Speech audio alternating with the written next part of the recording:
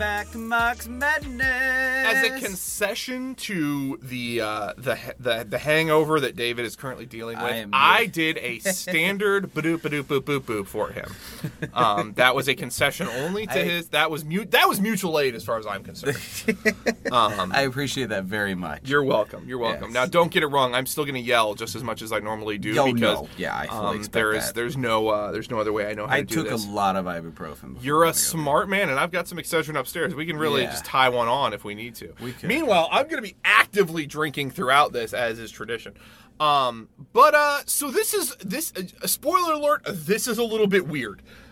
This is the first time since the great the great purge, as we shall call it, the great iPad vanishing. Yeah, the extinction event that was chapters 15 through 33.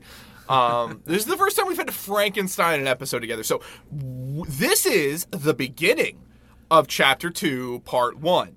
We have the back half of Chapter 2, Part 1 already very recorded from last time we recorded, like a week ago. Super recorded. Very recorded. So what this is us in the future getting ready to link up with us in the past to do some weird sort of a hybrid mix-up episode. Yeah. So if there's any weird overlap or it doesn't make sense or we sound different, that's why. It's the only episode that'll happen like this for this. And then pretty soon going forward, thanks to some fantastic mutual aid from some fantastic comrades, you should be getting significantly better audio from us just in general.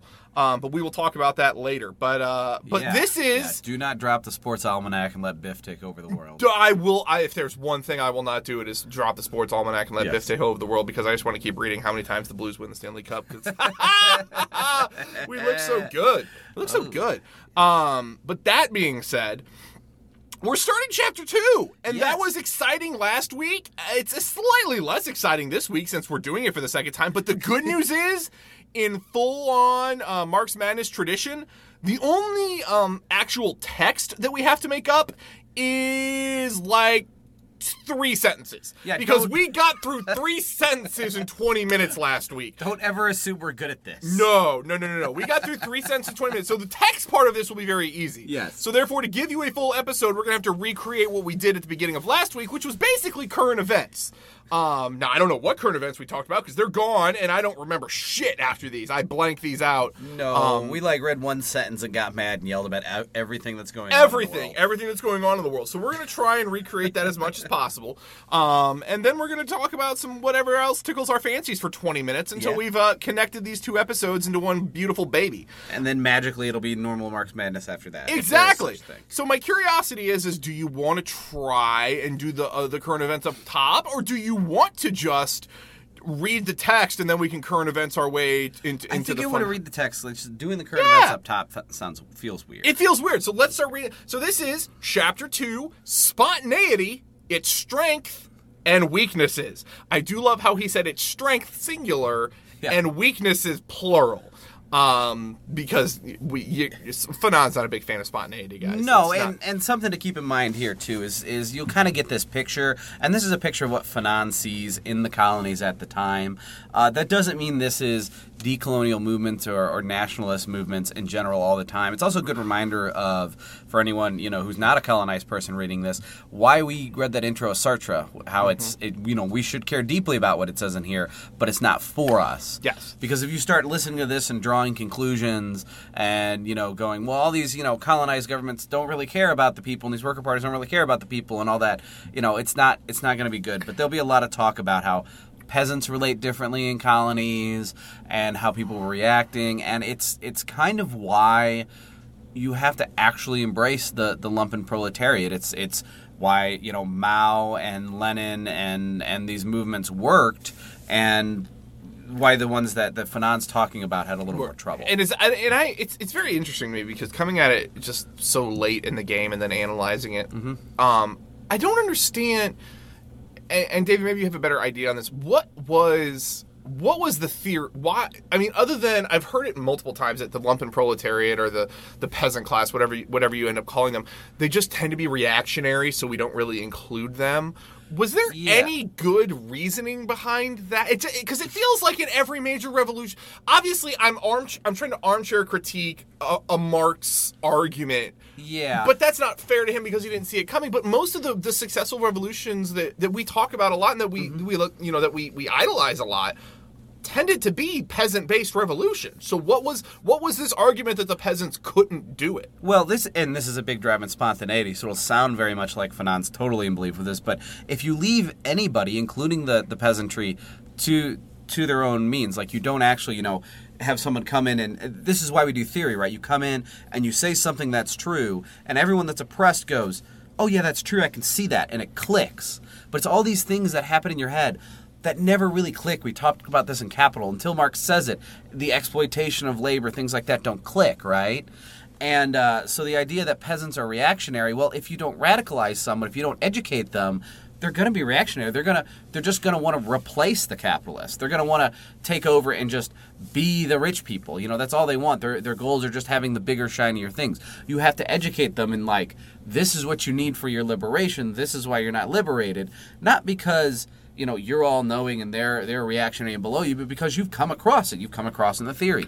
And you have to educate them. And then once they are radicalized, they are the easiest people to radicalize. But unradicalized, there's reactionaries anyone. Hell, they're completely fed culture. So it completely comes fed superstructure. It comes again because I always have to tie it back to something I am intimately familiar with. So that again, that the 4-minute Fred Hampton video that I think is the best thing in the history of time, where he talks about if you don't educate someone, they're just gonna they're gonna take the positions, and then we're gonna create the same structures again, and then we're gonna have black imperialists, and that's not what we want. Like, we need an educated. You need to understand why you're taking what you're taking, other than taking it for its own sake. Right. And if they aren't, there could be plenty of, lumpen proletariat masses that until they kind of, and we talk about practice educates you, like when you go somewhere and you find how disorganized it is and how that's a problem, or how people abuse the system, or, how opportunists exist. Until you see that, sometimes that's kind of foreign.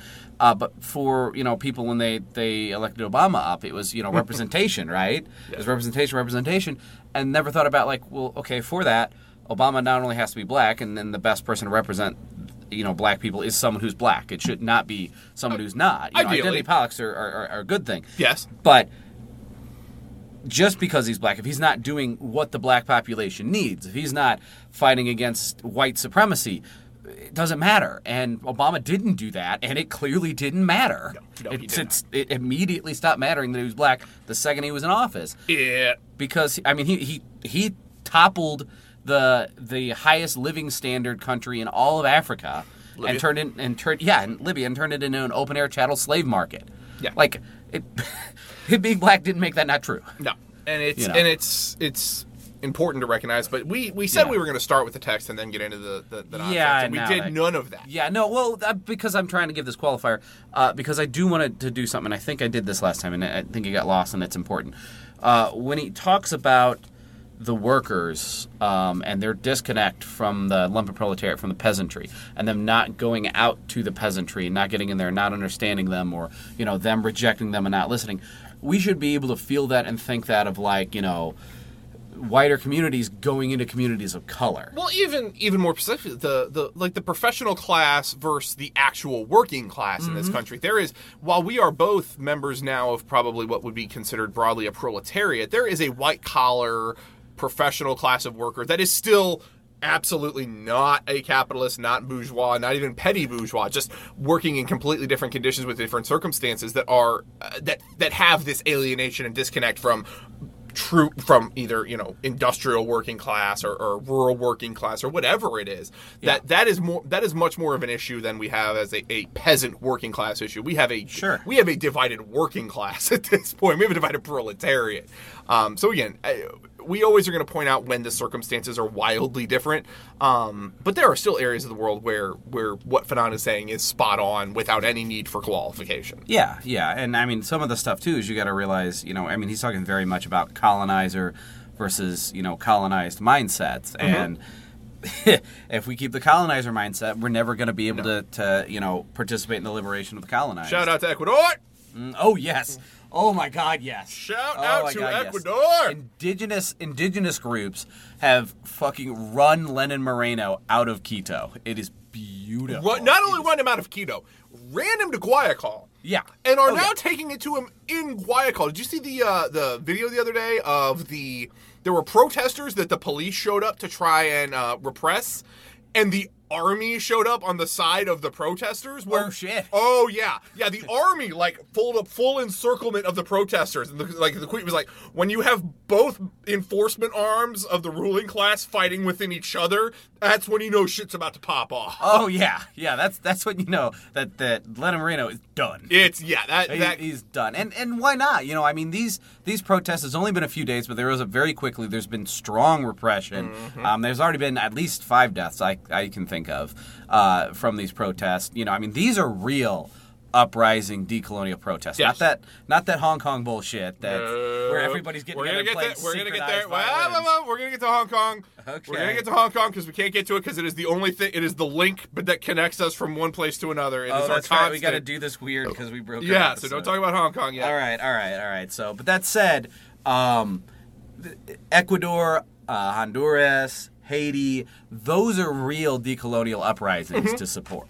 That would absolutely be able to take the things that Fanon is saying in this book with no need to change, no need to alter. Similar circumstance. Absolutely. So to the text, that's why we're all here. Well, that's why some of us are here. This consideration of violence had led us to take account of the frequent existence of a time lag or a difference of rhythm. Now, remember, rhythm is, in this case, it's not like culture and stuff like he talks about, but rhythm is kind of the beat people go to, right? Yeah. So when he's talking about culture, rhythm is culture. Right now, rhythm is a pace of different experiences, right? Different radicalization experiences, different work experiences, standard of living, that kind of thing. Between the leaders of a nationalist party and the mass of the people. In every political or trade union organization, there is a traditional gap between the rank and file, who demand the total and immediate bettering of their lot, and the leaders, who, since they are aware of the difficulties which may be made by the employers, seek to limit and restrain the workers' demands. This is why you often are aware of dogged discontentment among the rank and file as regards their leaders. After a day spent in demonstrating for their demands, the leaders celebrate the victory, whereas the rank and files have a strong suspicion that they've been cheated. And this is where you get back to anyone who's ever worked anywhere in a union environment and been through the lead up to strike, up until actual strike and post strike, you get this weird feeling where it's like, wait a minute. I'm getting message from my union leader saying we've won these grand victories for you, and yet my living conditions have not changed. My working conditions have not changed. My material conditions have not changed. In their view, they've won some victory on some scale, but they're either, one, not communicating it well enough to the worker what their victory was, or two, they're just plain not working in the worker's interest. They're working in their own interest, which is a problem we see at least in Western unions quite a bit. We have a large swath of them that are not as focused on their constituents, for lack of a better word, as they should be. Well, that's where you hear what a wildcat strike is. A wildcat is when the union leaders go, no, we don't want to strike. We got to work with these guys, and the entire union rises up as, fuck you, we're striking. And to be frank, I think we all know wildcat strikes are by far the most effective. When you have a planned strike, look at it right now. You're seeing it there. Oh, if you want a great praxis opportunity, if you want to be able to sit from your house and do some solid low level praxis, there is a strike going on, and I'll put the links in the show notes. There's a strike getting ready to go on for administrative workers. I believe it's in healthcare, but it may be in some other related field in the Pacific Northwest. And the website that they're using to recruit is an open website where they're like, we're looking to hire scab replacement workers, essentially. They're very open about it. We're hiring strike replacement workers. We're going to pay you this much. We'll pay your travel expenses. We'll pay all that. So if you were someone who had some time on your hands and a computer and wanted to create as many spam applications that may or may not get through and then get hired on for these roles and then never show up for them as a way to completely cripple their ability to hire these scabs, might not be a bad way to spend a couple hours of your afternoon. That's and again, but that's why Wildcat is the way to do it, because you can't plan for those. When a strike is planned upon nowadays in Capitol, they can hire scabs in a heartbeat. That's what the reserve labor pool is for that we talk about in Capitol. It exists for a reason. They're going to take whatever they can because you can call them whatever mean name you want. They need to survive. And if scab work is the only way they're going to survive, survival takes precedent over class solidarity most times. It just does.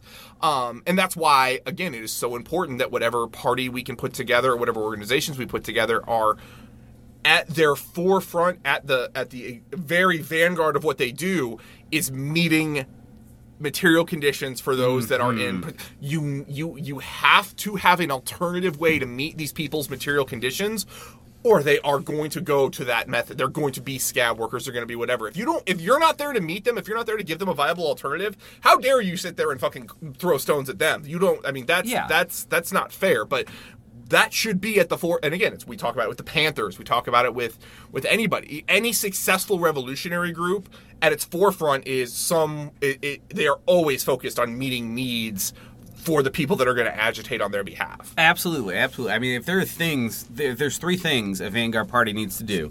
It's feed, educate, and arm.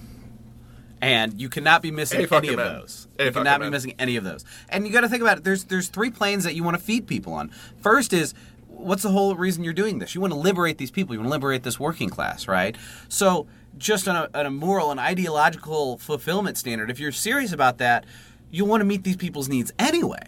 I mean, that's a big part of your goal, okay? Yeah. Secondarily, that is where, you build their support. You build their trust by meeting their needs. People are going to go, oh, you helped me. Now I'm going to listen to what you say. If you just walk up and start ranting about, turn to your oppressor, how dare you idiots put your head in the sand, and and don't actually meet their needs, why would they trust anything you have to say? Yeah. And then, of course, that keeps them also from, like Nathan said, scabbing, things like that, because their needs are met. They're not as desperate. They don't have to circumvent that. And it's as easy as if you've got that organization. Again, this is where you need funding. You need resources. You need a way to fight. But sit at the picket line, and when someone's getting ready to cross over, go, what are you going to make today? Cool. I will pay you that to not walk in that door. Awesome. Over here. Yeah. And then keep building that way. We need organization, and we need centralized organization, because that is the only way.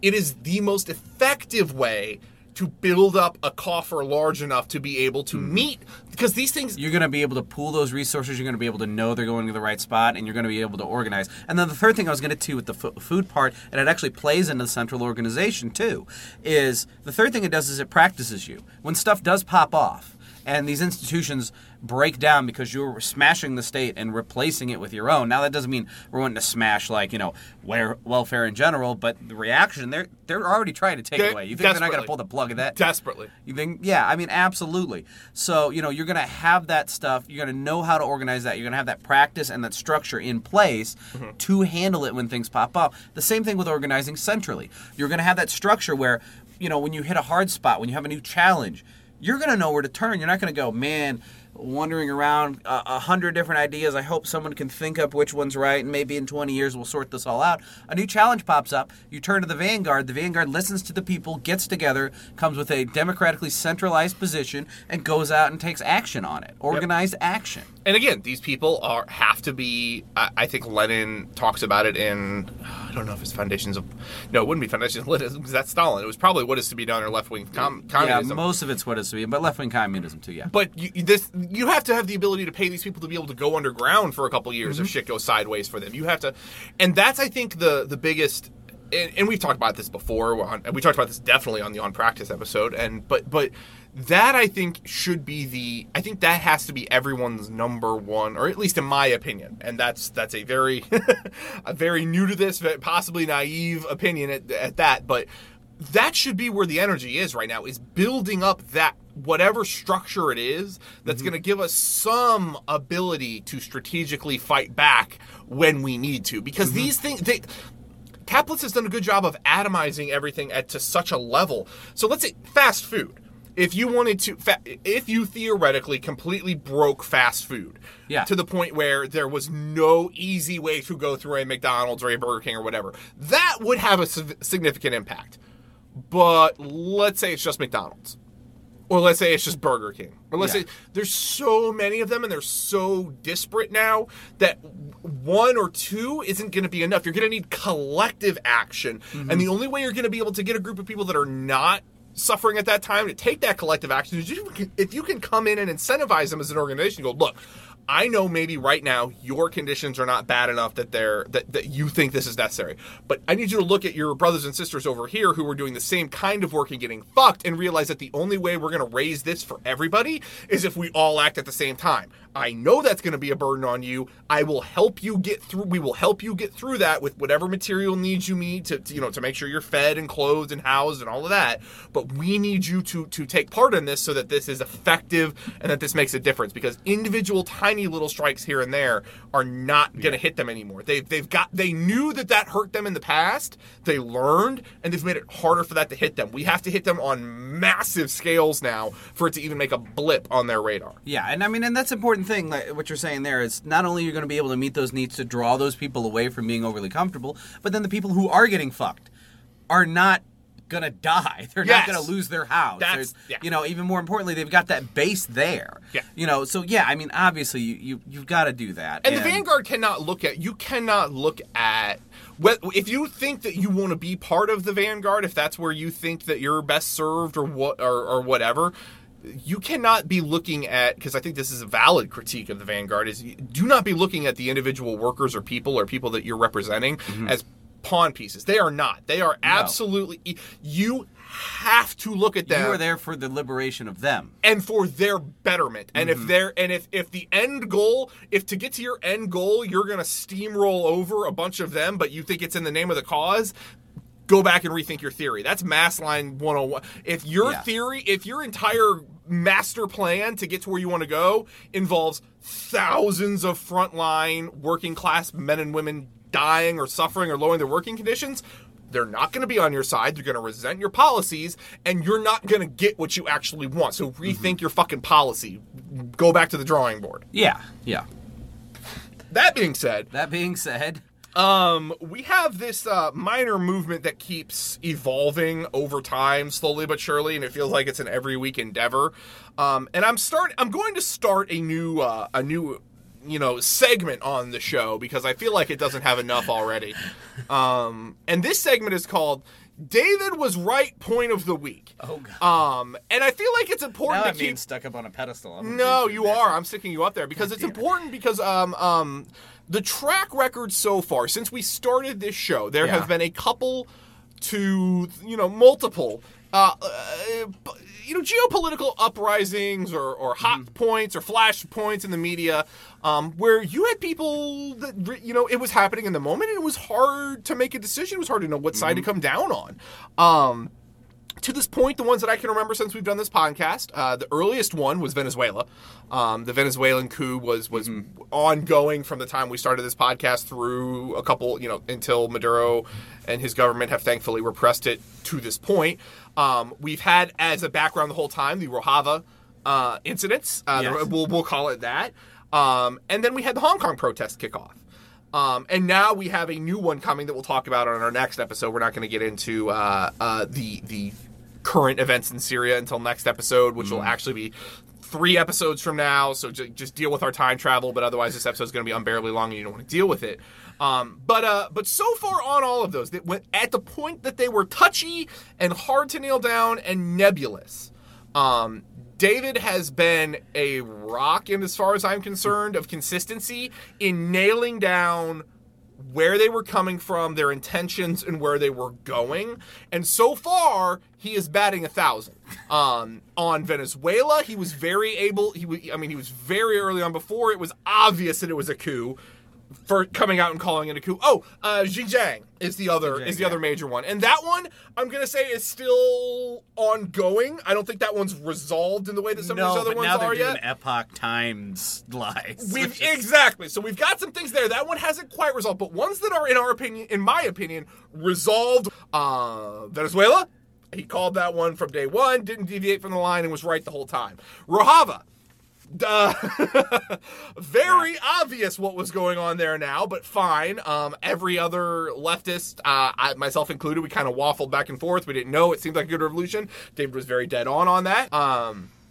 Third, once again, we have Xinjiang, and we have what is currently about to go on in Syria, and we have some other things. But that being said, Hong Kong. Okay. Hong Kong has evolved a little bit since the last time we talked about it. So, David, give us where we are right now with the Hong Kong protests, taking into account the Blizzard NBA aspects of it, or I won't consider this valid. As a gamer, I will not consider this analysis valid if you do not include Blizzard.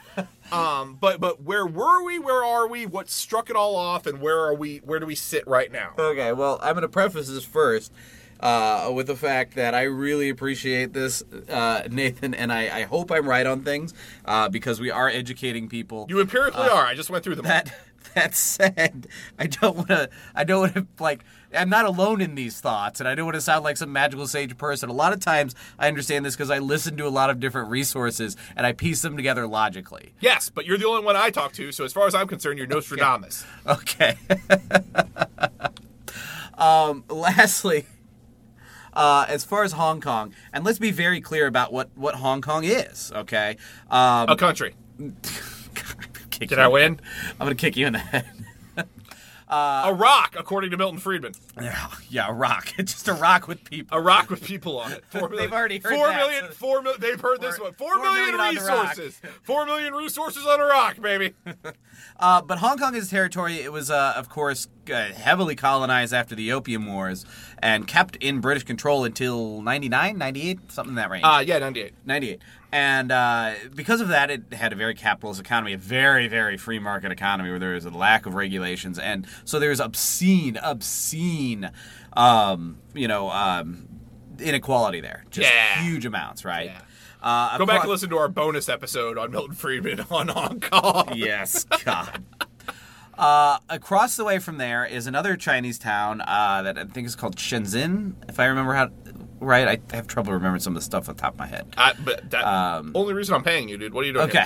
Come on. Anyway, I don't know. I'll have to look up that Chinese town. But anyway, together those were both like these very capitalist economies for rapid growth. And the idea was, one country, two systems, right? So everything else is this mixed communist system that China does. And these were capitalists just to grow because they're import ports, right? Yeah. And then the other town that I'm just going to not mispronounce the name or misremember, but it's across from Hong Kong, and I've cited it before on here somehow. They went to China's system. They were adopted into the communist system, right? And now they're still just as big. Their inequality is evaporating. Was a major part of President Xi's war on inequality or war on poverty. He didn't call it war on poverty. I forget what he called it. No, the war on poverty was absolutely Lyndon B. Johnson. Yeah, no, but he calls it something else. But it's campaign against poverty, right? It's probably not a war on China. President Xi seems like a cuddly bear that doesn't want to start wars on things. He just wants to solve problems. Yes, you have to remember I'm very hungover right now too. I'm very okay with that. I'm not totally on my game. Nathan is. Every time I see every time I hear President Xi now, I'm so rumbly in my tumbly. Oh, God damn it. I just want to pat him on the head. God, love him so much. So anyway, so this town goes to the other system, and they're doing great, and the inequality is evaporating. And through this process, and China growing in the trade market, Hong Kong went from 20% of China's GDP and having another capitalist market across the way, and formerly being owned by Britain until 1998, to being this autonomous region in China for now 20 years, having this town across the way, full communist you get in China. Yeah, mixed economy, communist with the evaporated inequality, and Hong Kong's only 3% of the GDP. So there are lots of poor working class people that have very good reason, if they wanted to someday protest in Hong Kong about the different systems. Yeah. There's also lots of very wealthy people, and there are people who in the streets live. They have these tiny little queen bed-sized cage apartments. It's horrible. It's a horrible place for the poor people there. Tying it back to the text, thinking back to, again, when we talk about Fanon, the French Algerians that lived within Algeria that were the Le Pens of this group. Yes. That are, oh no, these are our streets, and they're arming themselves and they're taking to the streets to take back French Algeria. guys, history showed us they weren't the good guys. No. They weren't the good No. guys in that fight. No, and you got to remember too. I mean, in China's 1.4 billion people. To say like these wealthy people in Hong Kong is 1 million people or 2 million people, isn't that crazy of an idea? There's lots and lots of people in China. Yes. You also got to remember too. Hong Kong police are actually capitalist police, so let's not act like they don't have a history of say police brutality or misogyny or something like that. But right now, they're not serving capitalism. They're doing things in the name of China and holding down these protests, and they're not being particularly brutal. I mean, we just talked about the 5 deaths in a couple days against Lenin Moreno. There's been no deaths in Hong Kong. Yeah. None. I mean, this is not an extreme police brutality situation. And honest to God, if you had that many police fighting that many protesters in the United States for 10 minutes in the United States, we'd have 5 deaths. Are you kidding me? Yeah, absolutely. Are you kidding me? Absolutely. We have that many dead Ferguson Black Lives Matters protesters torched in their own fucking cars at this point. Yeah. Like, we're getting to creative levels of murdering them before we're past that. That said, so of course, Hong Kong police are not being the capitalist police. They're doing what China wants, and they're holding down these protests. It's been 10 months. The protests started because a guy who was from Hong Kong went to Taiwan, and he killed his pregnant girlfriend. Okay, and there was because these areas are autonomous, and this is proof in the pudding that they're autonomous, because Xinjiang and Hong Kong and Taiwan are all autonomous. I believe Manchuria, some other areas might also be. I'd have to look up what is. Tibet? Is Tibet? Tibet, I'm pretty sure, is also. I feel like it is. Yeah. What if the Dalai Lama is a separatist? Yeah, he's a brutal. Oh no, feudalist. I get it. 98% of the people in Tibet were slaves when China came in. It was brutal. But anyway, so in Hong Kong, there's no extradition bill, so they couldn't extradite him back from Taiwan as if they were different countries because they're totally autonomous. So China created an extradition bill to try this guy for murdering his pregnant girlfriend. And all of a sudden, that's when this tyranny, they're taking away our freedom and kind of came in, right? I mean, and mind you, they're still getting one country, two systems. There's still open free market in Hong Kong. And, this is something through the time they've had these quote-unquote 5 demands. The first one was cutting this bill, and this bill was cut. And yet, they don't just want this bill cut. They don't want to get rid of extradition. I was about to say, there's another bill, isn't there? There's something coming up in the U.S. that these Hong Kong supporters support that would extradite people from Hong Kong to the U.S. instead of to China. So they don't want to get rid of extradition. Extradition. They want to give it from China to the U.S. You can't be any more explicitly colonial. And of course, no, you can. You can be I will challenge you here.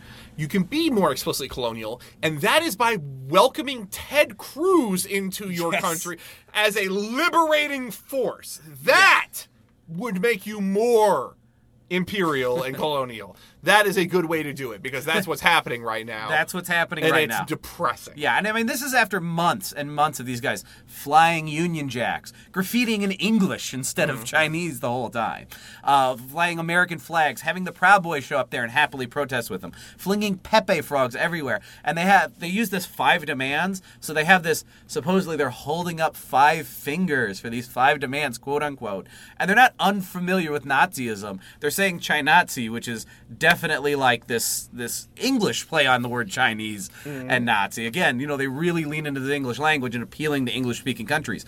So they have these 5 demands, and they hold up their hands, and they're explicitly the Hitler salute, the Heil Hitler salute.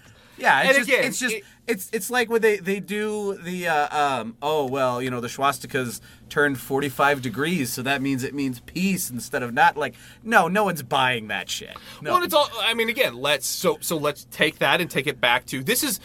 Again, when people want to call out, conspiracy theory and whatnot, here's the problem. I am someone that I need you lie to me once, but over and over and over again, and my default position becomes you're lying to me. Yes, and that's where it should be. Better be at least skeptical. When's what was the last revolution we had where a bunch of seemingly English speakers in a country that doesn't natively speak English were fighting for democracy?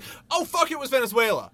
Yeah. Oh, shit, it was Venezuela. And that is actively, at this point, proven to have been a U.S. coup that just went bad. Yeah. And we're just sweeping that under the rug and moving on to Hong Kong. Yeah, moving on to Hong Kong and parallel trying to go into Bolivia, too. It is... how many times, so people go, oh, well, I don't give the CIA that much credit. You know, the U.S. government isn't that smart. Yeah. I get it. At the same time, we have declassified playbooks of when they did this in the 70s, the 80s, and the 90s. And they looked pretty smart. They looked about exactly as smart as you'd have to be to pull this off. And they're doing the same playbooks the same times over and over. And they just happen to keep happening right in these socialist or adjacent to socialist countries.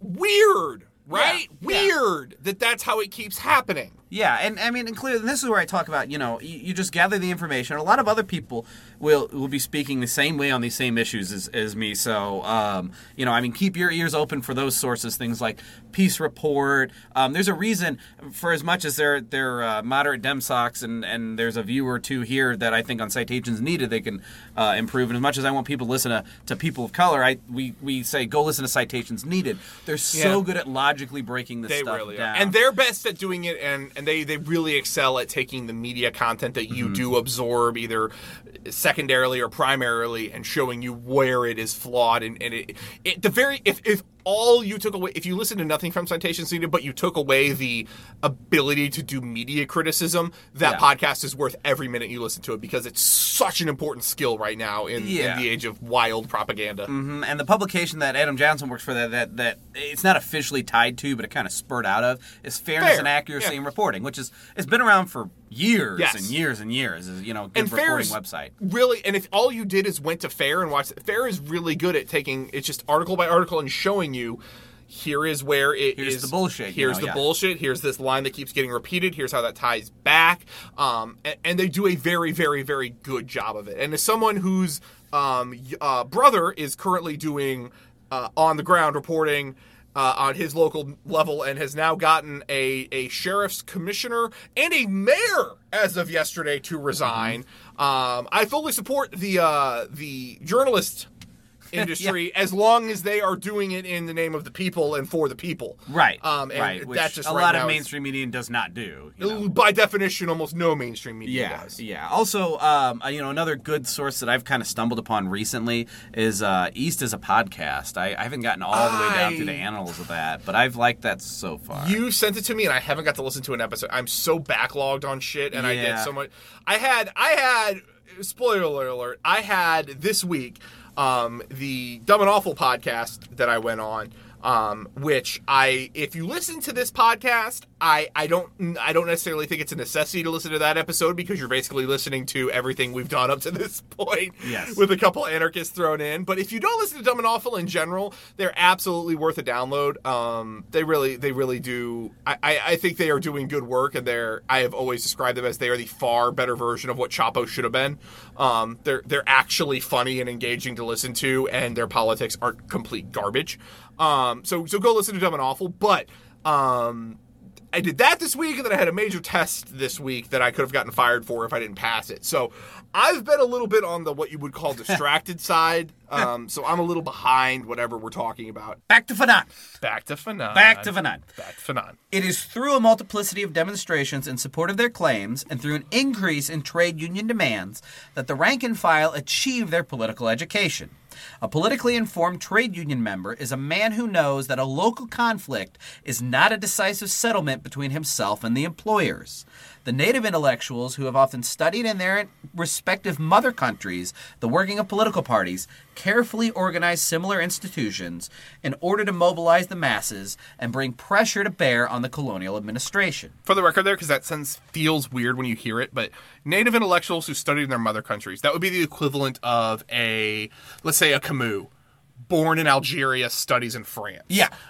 You theoretically, your loyalty should be to, but you're trying to, your cognitive dissonance there is weird, and you're going to try, and the longer you're outside of your home country, the more you're going to start not internalizing what that actually means. Yeah, absolutely. Just because that one I had to read that a couple times before it made sense to me. So yeah, I assume there's somebody equally dumb to me out there that needs No, I mean that makes sense. Not to get too into it or get off on another tangent. Please God, no. Just quick comment, but that's kind of the whole Walter Rodney, grounding with my brothers thing. I mean, he get back to the working class of his native country. Yep. The birth of nationalist parties in the colonized countries is contemporary with the formation of an intellectual elite engaged in trade. The elite will attach a fundamental importance to organization, so much so that the fetish of organization will often take precedence over a reasoned study of colonial society. The notion of a party is a notion imported from the mother country. This instrument of modern political warfare is thrown down just as it is, without the slightest modification, upon real life with all its infinite variations and lack of balance, where slavery, serfdom, barter, a skilled working class, and high finance exist side by side. The weakness of political parties does not only lie in the mechanical application of an organization which was created to carry on the struggle of the working class inside a highly industrialized capitalist society. If we limit ourselves to the type of organization, it is clear that innovations and adaptations ought to have been made. The great mistake, the inherent defect in the majority of political parties in underdeveloped regions has been following traditional lines to approach in the first place those elements which are the most politically conscious. The working classes in the towns, the skilled workers, and the civil servants. That is to say, a tiny portion of the population, which hardly represents more than the 1%. Damn it. But although this proletariat has read the party publications and understood its propaganda, it is much less ready to obey in the event of orders being given which set in motion the fierce struggle for national liberation. It cannot be too strongly stressed that in the colonial territories, the proletariat is the nucleus of the colonized population, which has been most pampered by the colonial regime. The embryonic proletariat of the town is in a comparatively privileged position. In capitalist countries, the working class has nothing to lose. It is they who in the long run have everything to gain. In the colonial countries, the working class has everything to lose. In reality, it represents that fraction of the colonized nation which is necessary and irreplaceable if the colonial machine is to run smoothly. It includes tram conductors, taxi drivers, miners, dockers, interpreters, nurses, and so on. It is these elements which constitute the most faithful followers of the nationalist parties, and who become the most and who, because of the privileged place which they hold in colonial system, constitute also the bourgeoisie fraction of the colonized people. So we understand that the followers of the nationalist political parties are above all town dwellers, shop stewards, industrial workers, intellectuals, and shopkeepers, all living for the most part in the towns.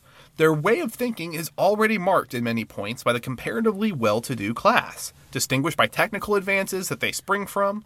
Here modern ideas reign. It is these classes that will struggle against the obscurantist traditions, that will change old customs and that will thus enter into open conflict with the old granite block upon which the nation rests. That was like the end of a Tony Hawk Pro Skater 2 grind where you almost lost it, but you got it right there at the end. I'm taking those points. The overwhelming majority of nationalist parties show a deep distrust toward the people of the rural areas. The fact is that as a body, these people appear to them to be bogged down in fruitless inertia. Those dumb, stupid, hooligan rednecks and out there in the rural areas. And No, because you didn't make the right reference. You didn't make the reference to the New York Times opinion piece of the week. Oh, God damn it. David.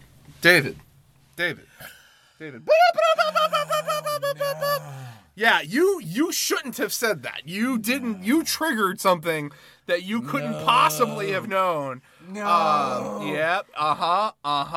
Okay. Yeah. So this week, our good friend and yours, David Brooks, with the New York Times. God damn it. Oh yeah, baby.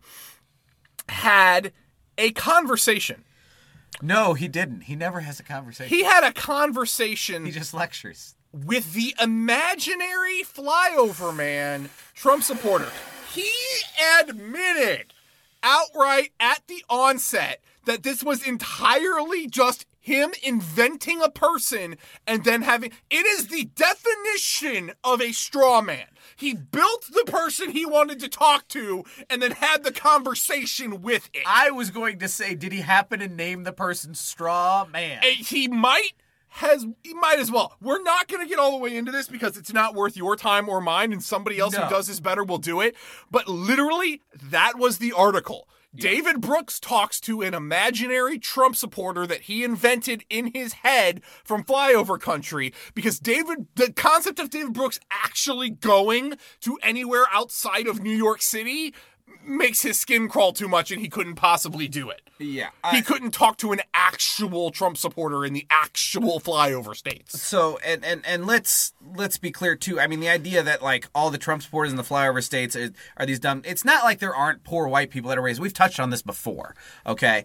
It unfortunately, like, it goes through class, like, breaks class to where, you know, there are poor white people. I guarantee you his I can spoiler alert, his conversation was not with a petty bourgeois small business owner that is actually the base of Trump's fucking support. That's what it is. And of course, it wasn't that. It was the fucking stereotype of a person who got a Trump 2020 tattoo on their calf. That's the person he was talking to. Yeah, and that's not the main base. You know, again, as you go poor, there are still racist people, but there's a much smaller percentage that are these explicit racist Trump supporters. That belongs to the petty bouge. That belongs to the suburbanite, you know, upper management and doctors and cops especially, and you know, ex-military small business owners and the real estate developers. That is Trump's base. When you start going rural, you have, you know, poor white people. You have lots and lots of poor black people, especially in the Black Belt.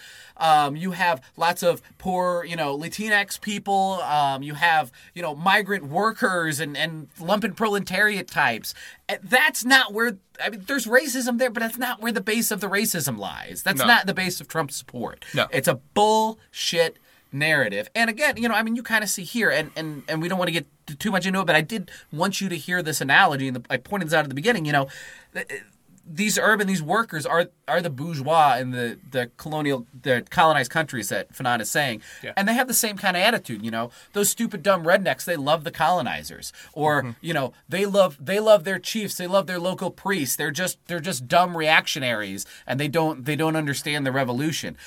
That's not how you do a revolution, and that's kind of what Fanon is digging at. Now, you did say they love their chiefs.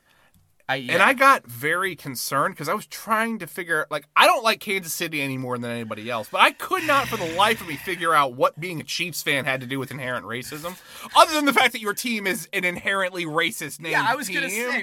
I get it, but and then you went to the colonizers, and I didn't know how Kansas City got colonized. I thought you were on some 4D chess shit, and I just needed to know I needed you to know that my brain turned off for a minute. I'm going to get back to Fanon right now, so we don't get too off track. But before we do that, I just want you to know that I'm going to print a poster of Nathan's face with the quote, "I don't know what the Chiefs have to do with inherent racism." Hey! Credit that to Nathan. Hey! But he never lives that quote down. Yeah, guess who edits these, bitch? That's getting edited out. This last 2 minutes didn't exist. Suck it. The fact is that as a body, these people appear to them. David is just mad because people are referencing his 1973 Chilean coup reference on the internet now like a meme, and he needs something to divert attention. The members of the nationalist parties, town workers, and intellectuals pass the same unfavorable judgment on country districts as the settlers. But if we try to understand the reasons for this mistrust on the part of the political parties with regard to the rural areas, we must remember that colonialism has often strengthened or established its domination by organizing the petrification of the country districts. Reigned around by marabouts, witch doctors, and customary chieftains, the majority of the country dwellers are still living in the feudal manner, and the full power of this medieval structure of society is maintained by the settlers' military and administrative officials. This goes back to another thing, and I can't remember who was speaking about it. I'm going to go ahead and say it was Beat People Lettuce because I've not listened to nothing but them for the last week. That's an interesting thing you see. Have you noticed the tendency to try and extrapolate European historical epochs on everybody else as if that happened like universally everywhere? Oh, yeah. So like feudal chauvinistic history. Feudal Japan or feudalism in Africa. Like, no, you're trying to take the thing you understand, the system, because the system of government that may be completely foreign to you makes your brain hurt. So you just label it something like feudalism, even though it's not feudalism by any stretch of the fucking imagination. It's a whole different, culture and system of governance that you just can't understand because you're a dumb white person. That's fine. But given this is the opinion of a dumb white person, I'm going to give a pass on calling Tibetan monks feudal pieces of shit because they love colonizers, and that's a quick shorthand for, No, I mean, we can call them feudal pieces of shit. I'm just saying. Fuck the Dalai Lama, that's all I'm saying. Now, the young nationalist middle class, which is above all a class interested in trade, is going to compete with these feudal lords in many and various fields. There are marabouts and medicine men who bar the way to sick people who otherwise could consult the doctor, oracles, which pass judgment and thus render lawyers useless. Cades who make use of their political and administrative powers to set up in trade or to start a transport service. Customary chiefs who oppose, in the name of religion and tradition, the setting up of businesses and the introduction of new goods. The rising class of native traders and wholesalers needs the disappearance of these prohibitions and barriers in order to develop. The native customers, the preserve of feudal lords, who now become aware that they are more or less forbidden to buy the new products, therefore become a market to be contended for. The feudal leaders form a screen between the young westernized nationalists and the bulk of the people.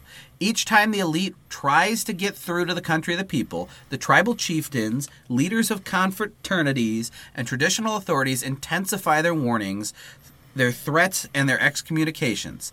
These traditional authorities, who have been upheld by the occupying power, view with disfavor the attempts made by the elite to penetrate the country districts. They know very well that the ideas which are likely to be introduced by these influences coming from the towns call in question the very nature of unchanging, everlasting feudalism. Thus their enemy is not at all the occupying power with which they get along with, on the whole, very well, but these people with modern ideas who mean to dislocate the Aboriginal society and who in doing so will take the bread out of their mouths. The westernized elements experience feelings with regard to the bulk of the peasantry which are reminiscent of those found among the town workers of industrialized countries. The history of the middle class and working class revolutions has shown that the bulk of the peasants often constitute a brake on the revolution. Generally, in industrialized countries, the peasantry as a whole are the least aware, the worst organized, and at the same time the most anarchical element.